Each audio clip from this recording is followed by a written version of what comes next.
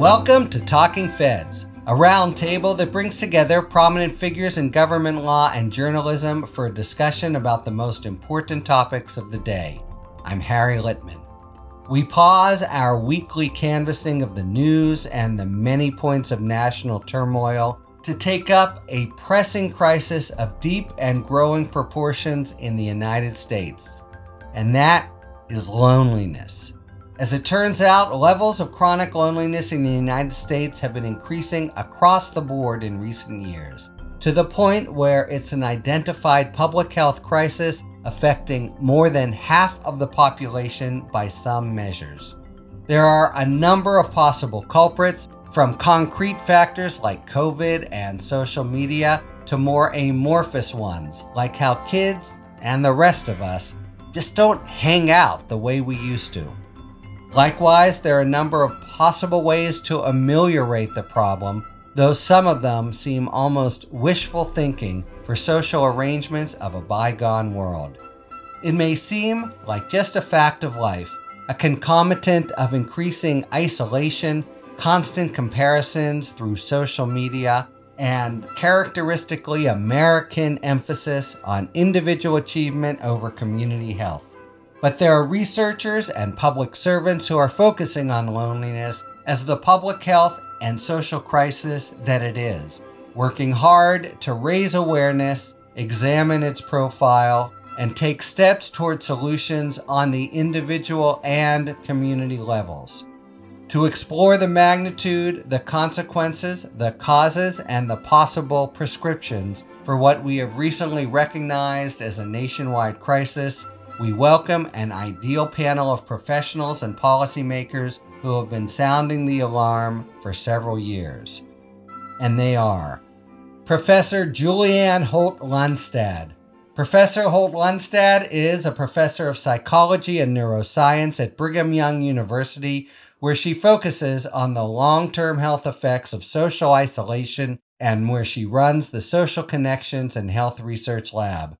She is also the founding scientific chair for the U.S. Coalition to End Social Isolation and Loneliness. Professor Holt-Lunstad, thank you for joining this special episode of Talking Feds. Thank you. Dr. Vivek Murthy. Dr. Murthy is the 21st Surgeon General of the United States, also known as the nation's doctor. During his tenure, he has worked to address a number of critical public health issues, including the proliferation of health misinformation, youth mental health, and social isolation and loneliness. Dr. Murthy also served as Surgeon General under President Obama, and he is the author of the best-selling book, Together: The Healing Power of Human Connection in a Sometimes Lonely World.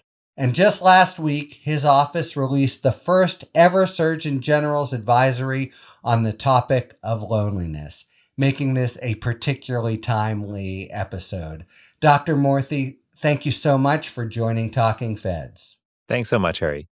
And Senator Chris Murphy. Senator Murphy is the junior senator from Connecticut. He currently serves on the Appropriations, Foreign Relations, and Health, Education, Labor, and Pensions Committees. Prior to his election to the Senate, Senator Murphy represented Connecticut's 5th District in the House of Representatives for 3 terms. After the shooting at Sandy Hook Elementary School in 2012, Senator Murphy emerged as one of the nation's leading voices for common sense reforms to reduce gun violence. Senator, thank you so much for joining this special episode of Talking Feds. Thanks for having me. Okay, let's start with maybe some basic question. Presumably loneliness has been with us for as long as human society has existed, yet there does seem to be something new going on. Are we just more aware of the incidence of loneliness, or has there truly been a spike in recent years? Certainly, there has been a lot of attention recently, and particularly in light of the recent global pandemic, where so many of us experienced isolation and loneliness firsthand. And this has raised some awareness of this. But of course, isolation and loneliness have been a growing problem long before. And in fact, we have evidence that some of these trends have been increasing over time, over, in some cases, decades, when we look at various indicators. And so while we may be more aware of it, there does seem to be some indication that it is a growing problem. Dr. Murthy, you concur? I think this is a combination of increased awareness and society changing in ways that have ironically made us more lonely. And if you think about the last few decades, so much has changed so quickly in society. We move around more, we change jobs more often. How we communicate with one another has profoundly changed, in part by technology. But technology has also profoundly changed our interactions in general with one another, has shifted more of our what used to be offline interactions, in-person interactions, to online interactions, which can sometimes be convenient, but can also be less personal. And we can often forge weaker connections. So the bottom line is a lot has changed, and it has had impacts on our connections with one another that we have not fully accounted for. And part of the reason that we released last week a Surgeon General's advisory for the first time on loneliness and isolation is we wanted to call the country's attention to a couple of things. Number one, how widespread loneliness and isolation are. 1 in 2 people in America, 1 in 2 adults report experiencing loneliness. But we also wanted people to know this actually has real consequences for both our mental health as well as for our physical health. And this is why it's so important for us to not only talk about, but to address, which is why we also lay out concrete steps that individuals and families, but also communities and government can take to help build a more connected nation.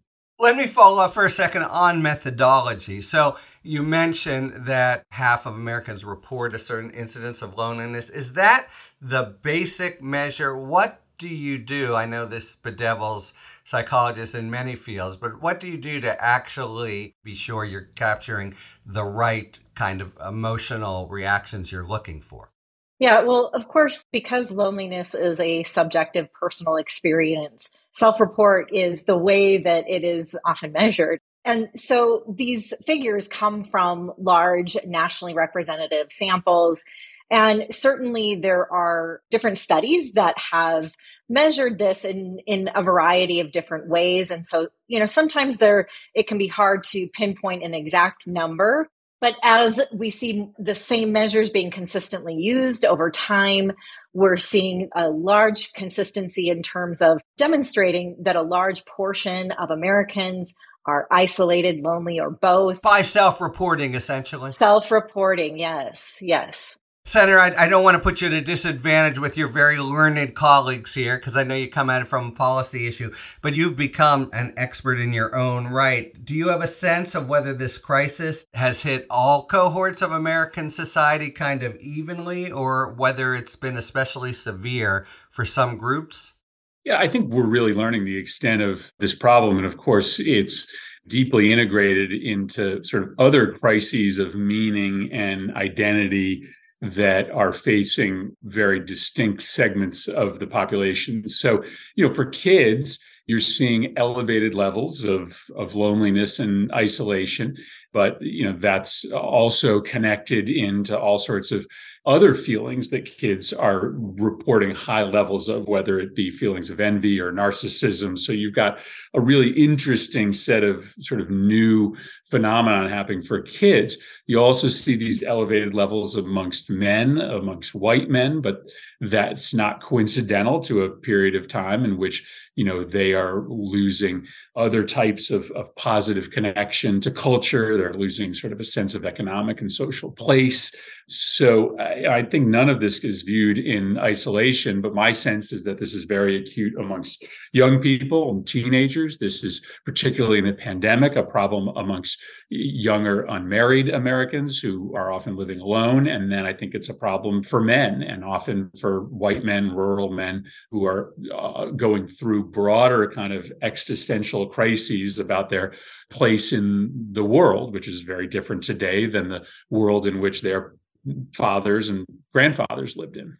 Although you could say, couldn't you, that their grandfathers lived in a very different world from their great-grandfathers, and that envy and narcissism has sort of been with us always, and yet it feels somehow that we have a difference, certainly in degree. What about society in broad has changed so much to bring on so much more loneliness. Yeah, and again, I'm in company that can answer it better than I can. I'm an amateur, But listen, my sense is that we made a bet 10 years ago that social media and the means by which we connected to each other virtually were going to be substantively similar from a fulfillment standpoint as in-person connection. And I think that is just not borne out to be true. And so there is something different today in that much of our connection happens like this through a video chat or through text or email. And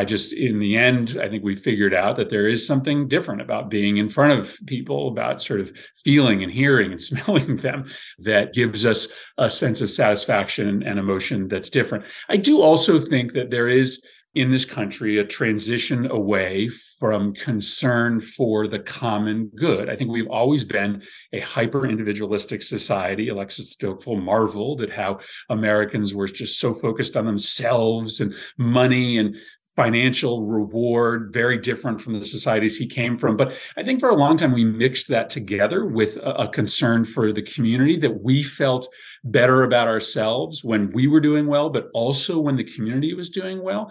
And I do think we've lost a bit of that. I think we are, increasingly taught that the only thing that really matters is our success, our personal individual success. And so when that transition occurs, then other people's success is more often met with envy than it is with celebration. And I don't know how to categorize that transition, but I do think it's happened in our society. We've just become dangerously hyper inwardly focused. And, Rick Weisbrod up here at Harvard sort of talks about how the culture of therapy and self-help has been a part of that transition. I'm not sure how much I buy into that, but I think that's an element of it.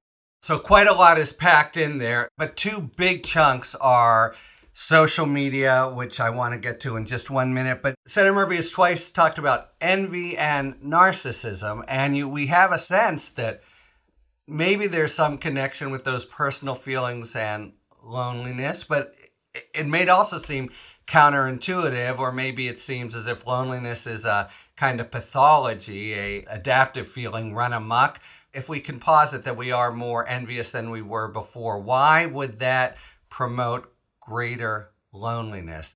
Adding to what he just mentioned is that over time, we've also raised the possibility of being able to meet so many of our needs on our own. So as he talks about being independent, right? And oftentimes the goal of, raising a child is for them to become independent, right? But throughout human history, we've been interdependent on others. It's been crucial for survival. And with many of these modern conveniences, not only can we get many of our basic needs met on our own, but it makes it more and more and more convenient to spend more time in isolation. We don't have to interact with people often in many of our everyday lives. And so the more and more these things become more convenient, the more time we're spending in isolation. And we may not be meeting these biological social needs that we've had throughout human history. And so, part of that might be this idea of focused on the self and my own needs, and not this interdependence of having to rely on each other. And as I help others, I recognize that they will help me in return. And so we've lost perhaps a sense of interdependence and focus more inward on a sense of independence. Yeah, building on what Senator Murphy and Professor Holt said, there are, I think, a couple of things worth emphasizing too, which is that to build relationships, you need social skills. You need the capacity for empathy. You need to be able to understand and be curious about other people's experiences in life. And that doesn't just happen automatically all the time. Over centuries, it happened because, as Julianne was saying, we were in circumstances where we were constantly interacting with other people, whether it was when we went to the market to buy goods, or when we went to trade, when we went to school, or whatever the experiences were with our neighbors. But we're finding that fewer and fewer people have these in-person interactions. In fact, if you look at the period between 2003 and 2019, and among young people, you find that there was a 50% decrease in the time that they had in person with one another. And when I travel around the country and talk to young people and to parents, I hear time and time again, especially from parents and from teachers, that these basic skills in understanding emotions, how to understand and process your emotions and the emotions of other people so that you can foster healthy interactions, that these are lacking. And these are some things that we have to focus on developing. We don't typically think about school necessarily as having the responsibility for investing kids with the social emotional skills that they need to build healthy relationships. But what we are seeing clearly is that that has to come from somewhere. It's not always coming from communities or from families in an environment where kids aren't interacting a whole lot in person. But this is the gap that we need to fill if we want to truly build healthy relationships. And finally, I'll just say this: there really is a difference between what's happening now, what's happened over hundreds or thousands of years. Yes, change has always been a part of human life. And yes, loneliness has been a part of the human experience for millennia. But in the last few decades, the pace of change and the extent to which our lives are being affected by that change has dramatically accelerated in ways that we have not seen before in human civilization. We've not had technology that's profoundly changed every aspect of how we interact with one another. And has done so not just in one city or one community, but in the entire country and across the entire world. So yes, this is unprecedented. And look, this is not about tech being good or bad. Tech is a tool at the end of the day. And the question is, how do we design it? How do we harness it to benefit us and not harm us? And what we're now recognizing is that for all the benefits technology has brought us, there are some downside risks that we have not accounted for. We're now understanding what those are, and we've got to manage those, because otherwise we're seeing real consequences for our connections with one another. Well, that really resonates, I think, and particularly the sort of Instacart society and living alone. To me, this is a maybe very simple-minded way to put it, but school and other places seemed a much easier way to form connections because there was just so much hanging out, and hanging out has just plummeted, it seems to me. All right, there's so much to talk about and causes here, but I want to get to solutions, except let's pick up the big 900-pound gorilla in the room. So social media, you hear again and again, is a really huge culprit here. And it's not obvious, right? Because social media is, by definition, social. My kids at dinner are completely tuned out in one hand, but they're also socializing in a sense. Or is that the issue? What is so profoundly antisocial about social media that it plunges us into loneliness when it feels as if, at least initially, you're being plugged into some huge community and you can just, a smorgasbord of whatever you want socially? It's really a question, and it bears understanding that social media can have mixed benefits. For some kids, it can be very helpful in connecting them with friends, and especially, let's say a member of the LGBTQ community, or you're part of another group that has been marginalized, or not a lot of people around you who have similar backgrounds or life experiences. It can be a lifeline in some ways to be able to connect with other youth online. But the fact that there are some benefits doesn't mean that all kids are benefiting. And in fact, what we're seeing is that there are some kids who I believe really are harmed through their experience of social media. I'll tell you the three things that kids tell me most commonly when I travel around the country about social media. They say it often makes them feel worse about themselves. It often makes them feel worse about their friendships, but they can't get off of it. And if you think about that, what we have, I think, assumed over time, which is incorrect, is that quantity of interactions equals quality of relationships. And that is not true. When you just scroll through your feed, let's say on social media, and you're just seeing updates about what everyone is doing, it turns out that doesn't always make you feel more connected to them. As many young people tell me around the country, that often makes them feel left out. They see people doing all kinds of things without them.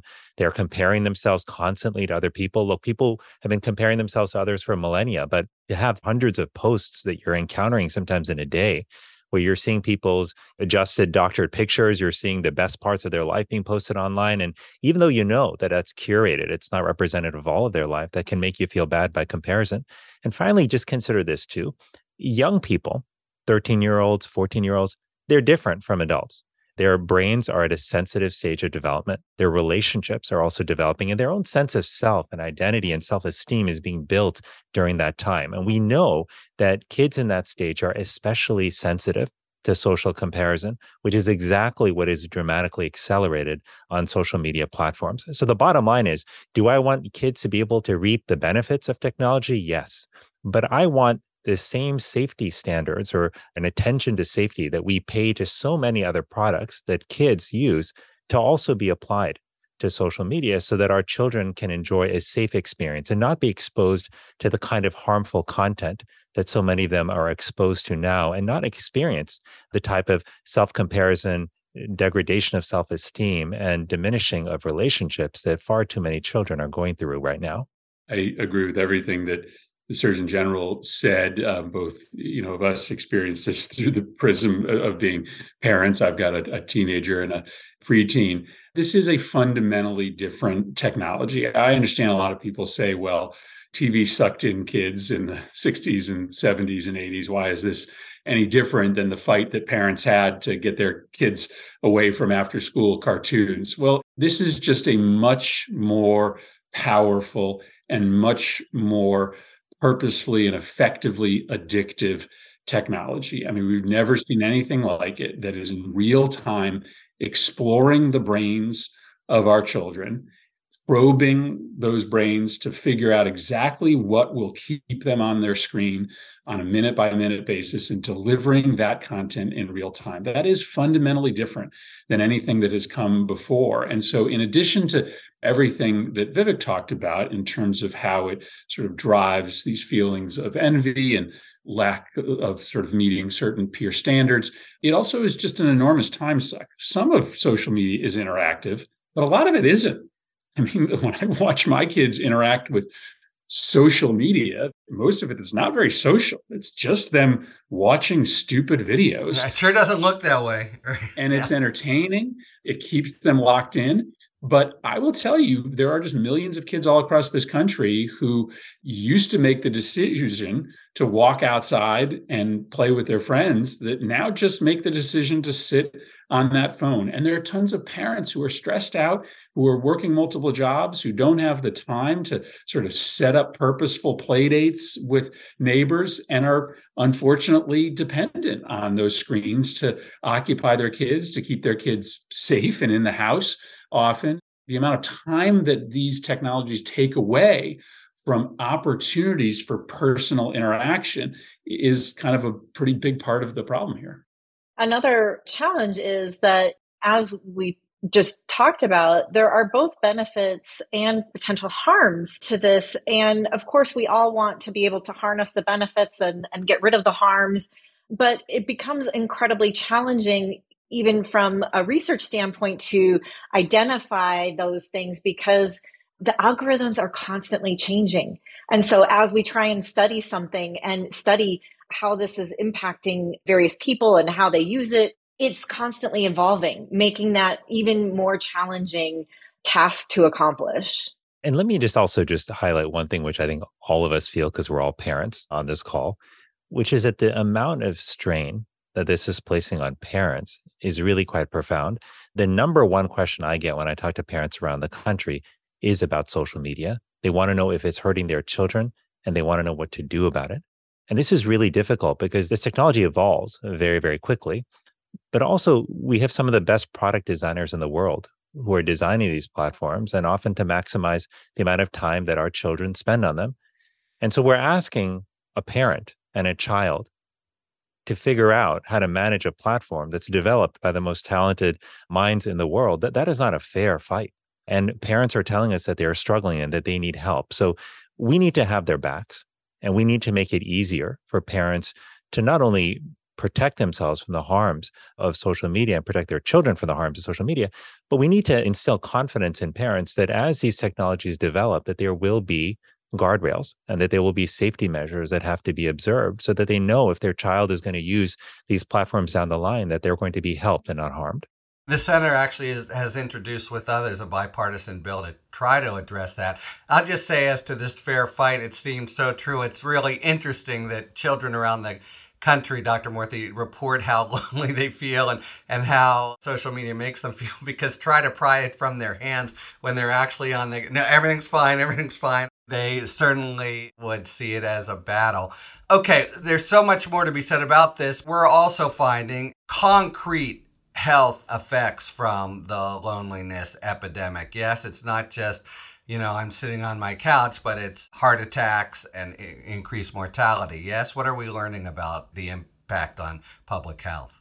Yeah, so I've spent over 2 decades now studying these health impacts. And of course, I'm not the first one to study this. And so we have decades of scientific evidence that generally all converges on the same conclusion. And that is being more socially connected across a variety of ways is protective for our health and well being and our longevity. On the other hand, lacking social connection, whether that's isolation, loneliness, or having poor quality relationships, that this is associated with greater risk of poorer health and poor well-being and increased risk for premature mortality. So just to give you an example, in one of my meta-analyses of data across the globe from over 3.4 million people, what we found was that people who are lonely have a 26% increased risk for earlier death. Those who are isolated, 29%. And this is an increased risk for earlier death from all causes. So we often link this or assume that it might be linked to suicide, which of course has been also a consequence of this. But this is death from all causes, including disease-related causes of death. We also have good evidence of the effects on other kinds of chronic illnesses. So cardiovascular disease, stroke, type 2 diabetes. There's some evidence on cancer. We also have evidence in terms of mental and behavioral health outcomes, including things like depression, anxiety, suicidality, and addiction. We also have evidence of cognitive health outcomes, including things like mild cognitive impairment and dementia, including Alzheimer's disease. It even increases risk for more acute kinds of illnesses, not just the chronic illnesses. So we have evidence that it increases susceptibility to cold and flu viruses and can affect our immune system in a way that also makes it less likely for us to mount an effective immune response to a flu vaccine. And there's even one study that showed reduced ability to mount an effective immune response to the COVID-19 vaccine as well. So we see both these long-term health effects and some short-term health effects as well. And Senator, you've seen, I think, a connection even with other antisocial behaviors that maybe do come from this profound isolation. But you said you were first drawn to the topic from your long-standing and intense interest in gun violence. Yes? How did that connection come home to you? First, I think it's always difficult and dangerous to try to connect in a conversation about loneliness or mental illness with gun violence, right? So we have higher rates of loneliness in the United States, but there are plenty of other countries in the world that have lonely people and they don't end up involved in mass shootings or homicides or even suicides at the rate they are in the United States because of the ease of access that we provide those individuals to very powerful weapons.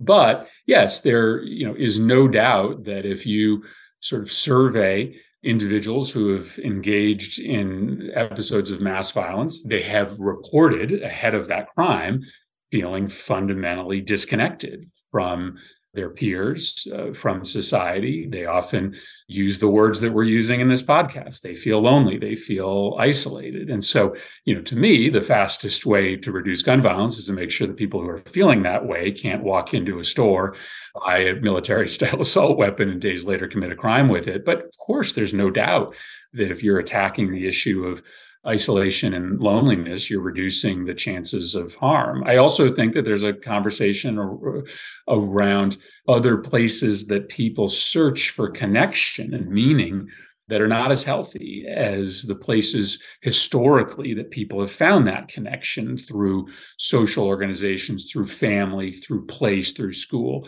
And so the rise in more dangerous ideologies, hate groups, political organizations defined by division. I think that's driven in part by people who are feeling pretty lonely, pretty alone, who are lacking positive places to create connection and ultimately search out for connection, finding it in much more dangerous and divisive places. I finally have a touchstone to my own law enforcement experience to offer because it's just totally true. The rampant shooting happens, and I know you're just waiting that it's going to be a low-status individual who is anywhere from nondescript to faintly, reviled in his immediate group. But let's just wait for the social media to pour in. And there's a whole world that they are deeply enmeshed in and gives them, presumably, the pathological social connections that then lead them to kind of play out. All right, one final point that just from what you said, Senator Murphy, and of course, there's a bigger factor for gun violence staring us in the face when it comes to the United States, which has twice as many guns as any other country per capita in the world. But your mention of Japan, I think, is intriguing. Are there any kind of attempts for comparative studies of communities or nations that have become less individuated, less what de Tocqueville says about America, and as a consequence, have less of an epidemic of loneliness? I think if you look not even across the world, but even within the United States, you find places and spaces where efforts to rebuild connection are actually working. And that's actually very important because sometimes people can look at these large intractable problems we have and feel, gosh, there's no hope. But this is a place where we actually do know how to rebuild the social fabric of our country. It's not easy to do. It requires individuals and families and community organizations and policymakers to all step up and take action. But it is doable. And I think, for example, about the schools that I have visited around the country that have built student-driven programs to actually connect young people to one another, to help build relationships and to make sure that people aren't left alone at lunchtime, for example, which is one of the most lonely times of the day for students. I also think about programs that I've seen in the community where people are building spaces where older men can come together, for example, and do woodwork and do metalwork called men's sheds, recognizing that a lot of older men, especially when they retire or when they encounter physical illness, that's a real trigger for loneliness and for isolation among them. And that has downstream health impacts. And these kind of initiatives have been helping. And I just think about individuals too. Look, there are people all across our country who are stepping up in their own way to build connection. I think about Sarah Harmeyer, who I talked to a while ago in Texas, who moved there to Dallas and didn't really know anybody. Was kind of scared to know what to do, but her father helped her build this really long wooden table, put it in her yard, and she decided to have a potluck and emailed all of these neighbors who she didn't know. It was a little scary, but she found that she got so many RSVPs, she couldn't even have everybody over to her house. And she just started doing potluck after potluck. And she realized two things. One, people really want to meet one another. And two, a little bit of effort can go a long way to forging connection. So you don't read about these stories in the papers every day. You don't hear them broadcast on the news. But the bottom line is the ingredients for social connection are there. The need and desire for people to be connected is there. And that is deeper and more fundamental than the differences that we may hear about. And so this is the time for us to recognize that social connection is not a nice to have, it's a necessary to have. It impacts not just our mental and physical health, but it affects how we perform at work. It impacts our children's performance in school. It impacts our level of civic engagement because it's the fundamental fuel that allows us to show up and be who we are. Maybe it's another casualty of social media. It actually gets hard to have like a real conversation face to face. This might be a good time, Senator, for you to explain in broad strokes the proposals in the new bill, especially focused on younger Americans. Interesting group of senators introduced this bill. Tom Cotton and Katie Britt, two very conservative Republican senators, Brian Schatz and myself, progressive Democrats. What unites us is that we're all parents struggling with how to keep our kids safe online. And I think to the Surgeon General's point, we really do feel it's not a fair fight right now, and that we have a difficult time as busy parents protecting our kids because we really don't know what the algorithm is delivering to them on a day-to-day basis. You know, one day my kid may be feeling okay and he's getting just kind of funny, interesting videos, but the next day he may not be feeling great. And very quickly that algorithm can deliver to him some really dangerous content that sort of pushes him down a rabbit hole. So we decided that we were going to give parents some new tools. So our bill says the social media companies have to have a system by which parents consent to anybody above the age of 13 and younger than 18 being on that platform. I think that's important to get parents into that conversation. It says that they have to actually put teeth into the commitment they've already made, which is to keep very young kids, 13 and under, off the system. They've got to do age verification. And then probably most interestingly, Our bill says that for that population that's on social media between the age of 13 and 18, the social media companies can't use the algorithm to boost them content based upon the data that they collect from that child. So what we're saying is that those algorithms are often really dangerous for these kids who are swiping and clicking on stuff that often is just connected to their insecurities, to their anxieties, and that those algorithms, adults can handle them, but probably a 14-year-old brain cannot. So we say that ultimately technology like TikTok cannot take the data it's collecting on a child and use it to perfect an algorithm, because sometimes that's okay. Sometimes it's just delivering more interesting, fun, relevant content to a child. But often it's delivering really dark, dangerous content to kids who are in crisis. There's a story of a young man last year who committed suicide. His parents got their hands on his TikTok account and they saw the very content that he was looking at right before he killed himself. And it was some of the most upsetting stuff you could ever imagine, essentially snuff videos begging this young man to kill himself. And the social media companies have had a long time to fix this, to deliver more healthy content to kids in crisis. They haven't. And so our approach is to just say, until you hit 18, your private information can't be used to boost the algorithm, because often that leads you into really dark, dangerous places as a kid. And just one quick follow-up. So the enforcement is basically through regulation of the social media companies themselves. Is it the sort of thing that kids can lie about to get around, or where's the teeth to making it happen? Yeah, there's nothing in our bill that's going to punish an individual, a kid or a parent. The czar of social media would like to see you now, right? System, right. So, no, what we want is for these companies to make an honest try at age verification. We understand that it won't work all the time, but the honor system that we have today is just absolutely not working. And so these companies say that if you're 12 years old, you can't be on TikTok, but they have no means to control that. So our bill says these companies have to set up meaningful age verification systems. We understand it won't be foolproof, but it'll mean a lot less 8 and 9-year-olds are online watching softcore pornography than are today.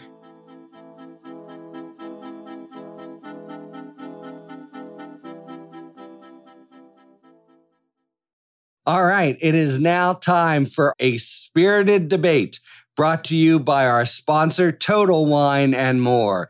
Each episode, you'll be hearing an expert talk about the pros and cons of a particular issue in the world of wine, spirit, and beverages. Thank you, Harry. Today's spirited debate comes with a bit of a twist as we look to the very top of the wine bottle and ask which is better, cork or screw top? At face value, people think screw top equals cheap wine, which, as it turns out, isn't exactly true. The reason for screw tops is to ensure the wine tastes as the winemaker intended. Cork, which has been used to seal wine bottles for over 100 years, is a proven way to age wine effectively by allowing minute amounts of air to come in contact with the wine. This slowly develops a softer texture and enhances flavor. Now cork, traditional as it is, has a downside called TCA, which causes something called cork taint. Now cork taint, while affecting a very small percentage of wines, can be a big disappointment, causing a musty aroma similar to the smell of wet cardboard and contaminating a great bottle of wine. We turn back again to screw caps, which are cork taint proof, of course, not to mention much easier to open, especially in a kitchen surrounded by witnesses. How the aging process affects wines with a screw cap is yet to be known as wineries continue to test. Whether it's a cork or screw top, at Total Wine & More, our guides will help you find the perfect wine to match your tastes. After all, it's not just about what's on top of the bottle, it's what's inside that counts. Thanks to our friends at Total Wine & More for today's A Spirited Debate.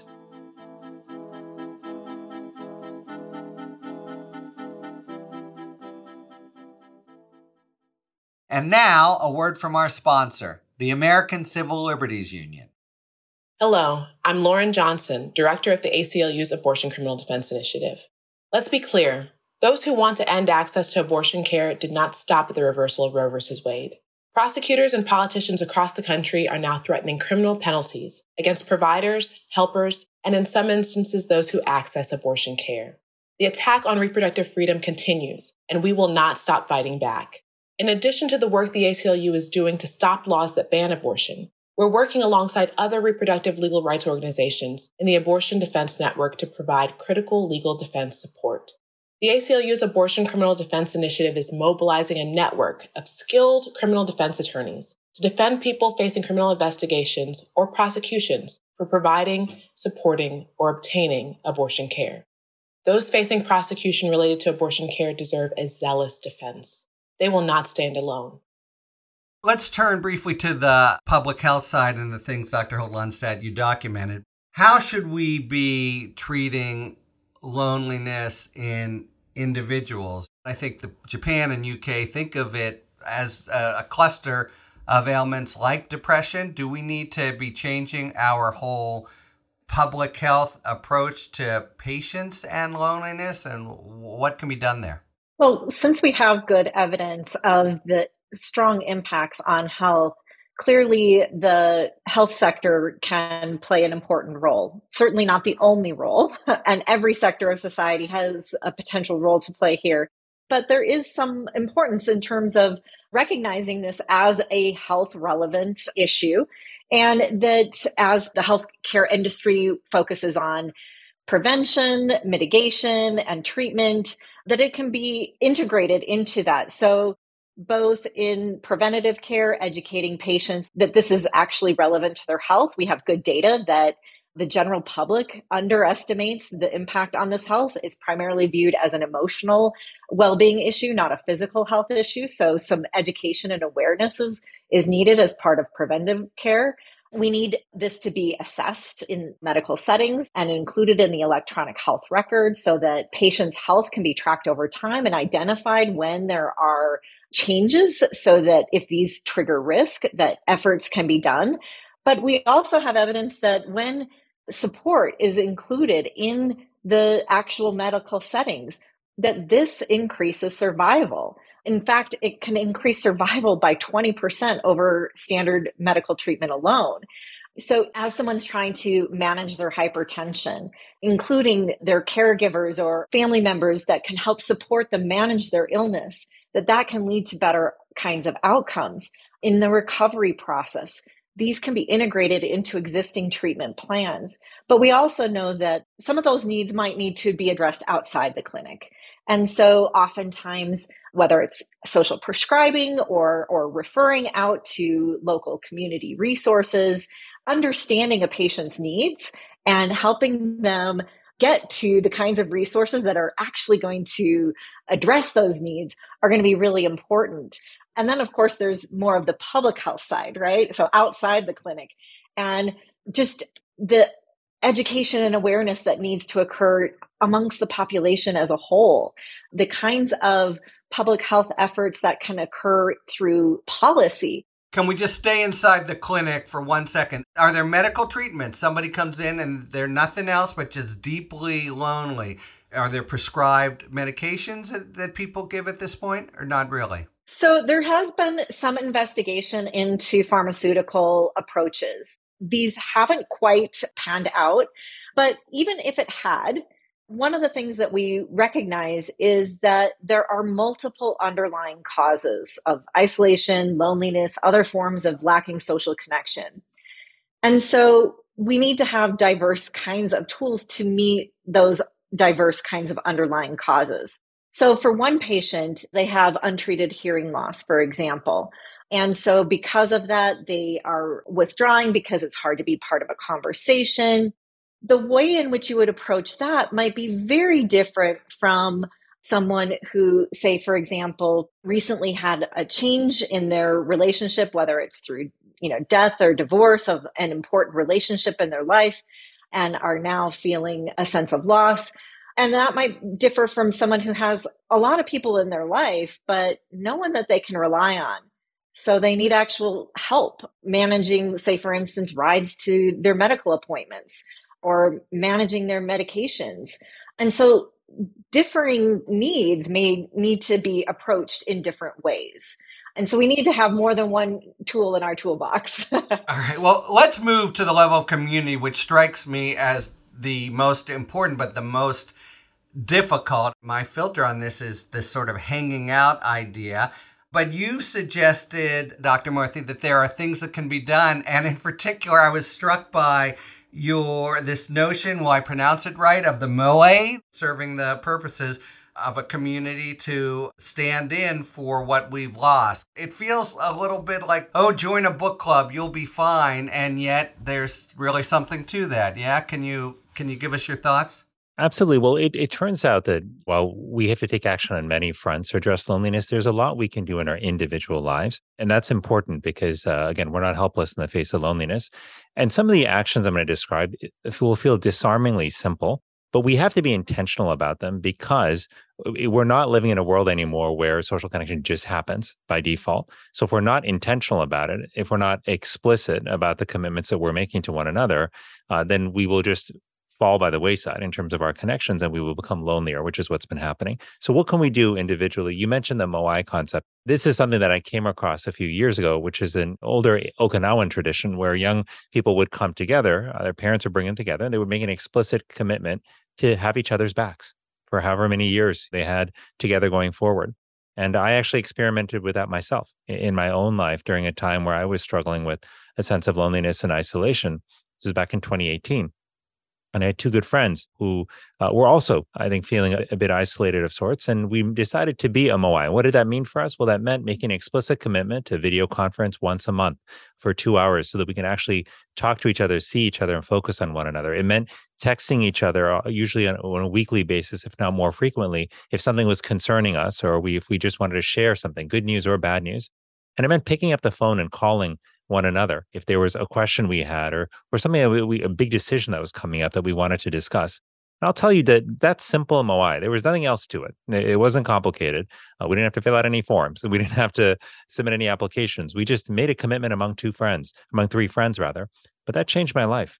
It helped me through so many decisions. It helped me feel closer to friends who, yes, I'd had them in theory. I knew these two guys for years. But this is the challenge, right? Even if you just know people, that doesn't mean you're necessarily going to experience relationships. So we've got to be intentional about this. So that's just an example of what I did. But even other simple steps like spending 15 minutes a day, reaching out to people we care about, making the decision to be fully present when you're actually in person with other people or talking to them on the phone. So you're not checking your inbox, you're not checking other things online and distracting yourself. And also making it a point to extend kindness to the people around us, our neighbors, to strangers we encounter. That can go a long way toward helping all of us feel more connected. And I'll just tell you this because it's on my mind. Yesterday, or a few days ago, rather, I was traveling and had made a trip to Michigan. And I sat down with a group of folks who were working in one of the restaurants there. And I asked them how they feel about the state of their lives, the state of the world.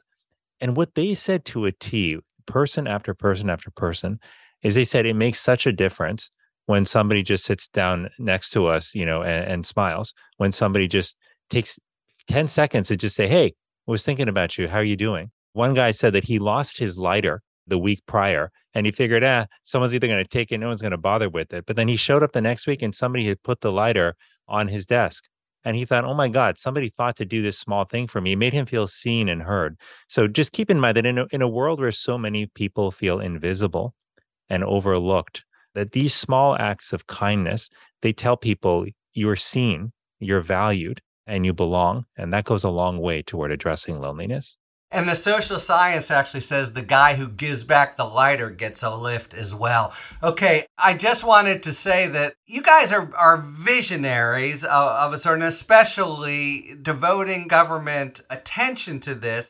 I can imagine people thinking that it's somehow soft. So I just wonder, as you shine a light on this, what kind of response you're getting, including from maybe a crustier older set who think that, we're talking about loneliness now. Have you found that it's resonating? Do people lump this in with woke or, soft-headed liberalism, etc.?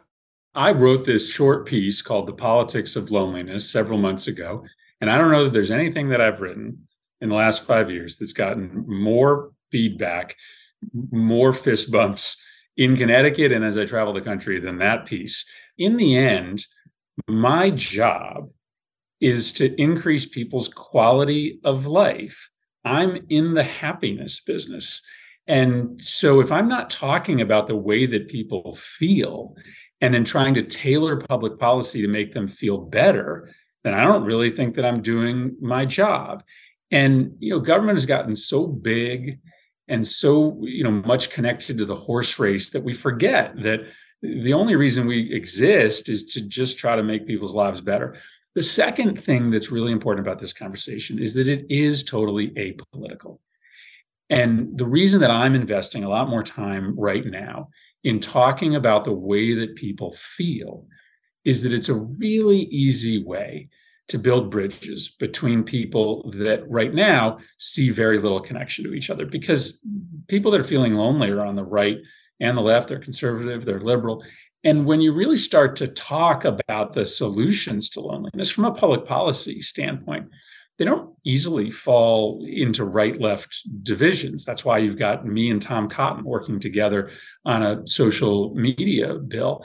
So for me, this is just fundamentally connected to my job, making people feel better and using public policy to help people feel better. But I also think in an age where people are so unbelievably frustrated, rightfully so, by the polarization of our political conversation, talking about the way we feel and spending some time doing that, like not being ashamed to just spend a little time talking about how we feel, and then methodically moving to policy once we've achieved consensus on the things that we feel that we don't like, I actually think builds a much more constructive political debate ultimately than the way we do things now, which is jump straight into policy, straight into solutions. And when you do that, it very easily just creates friction from the jump.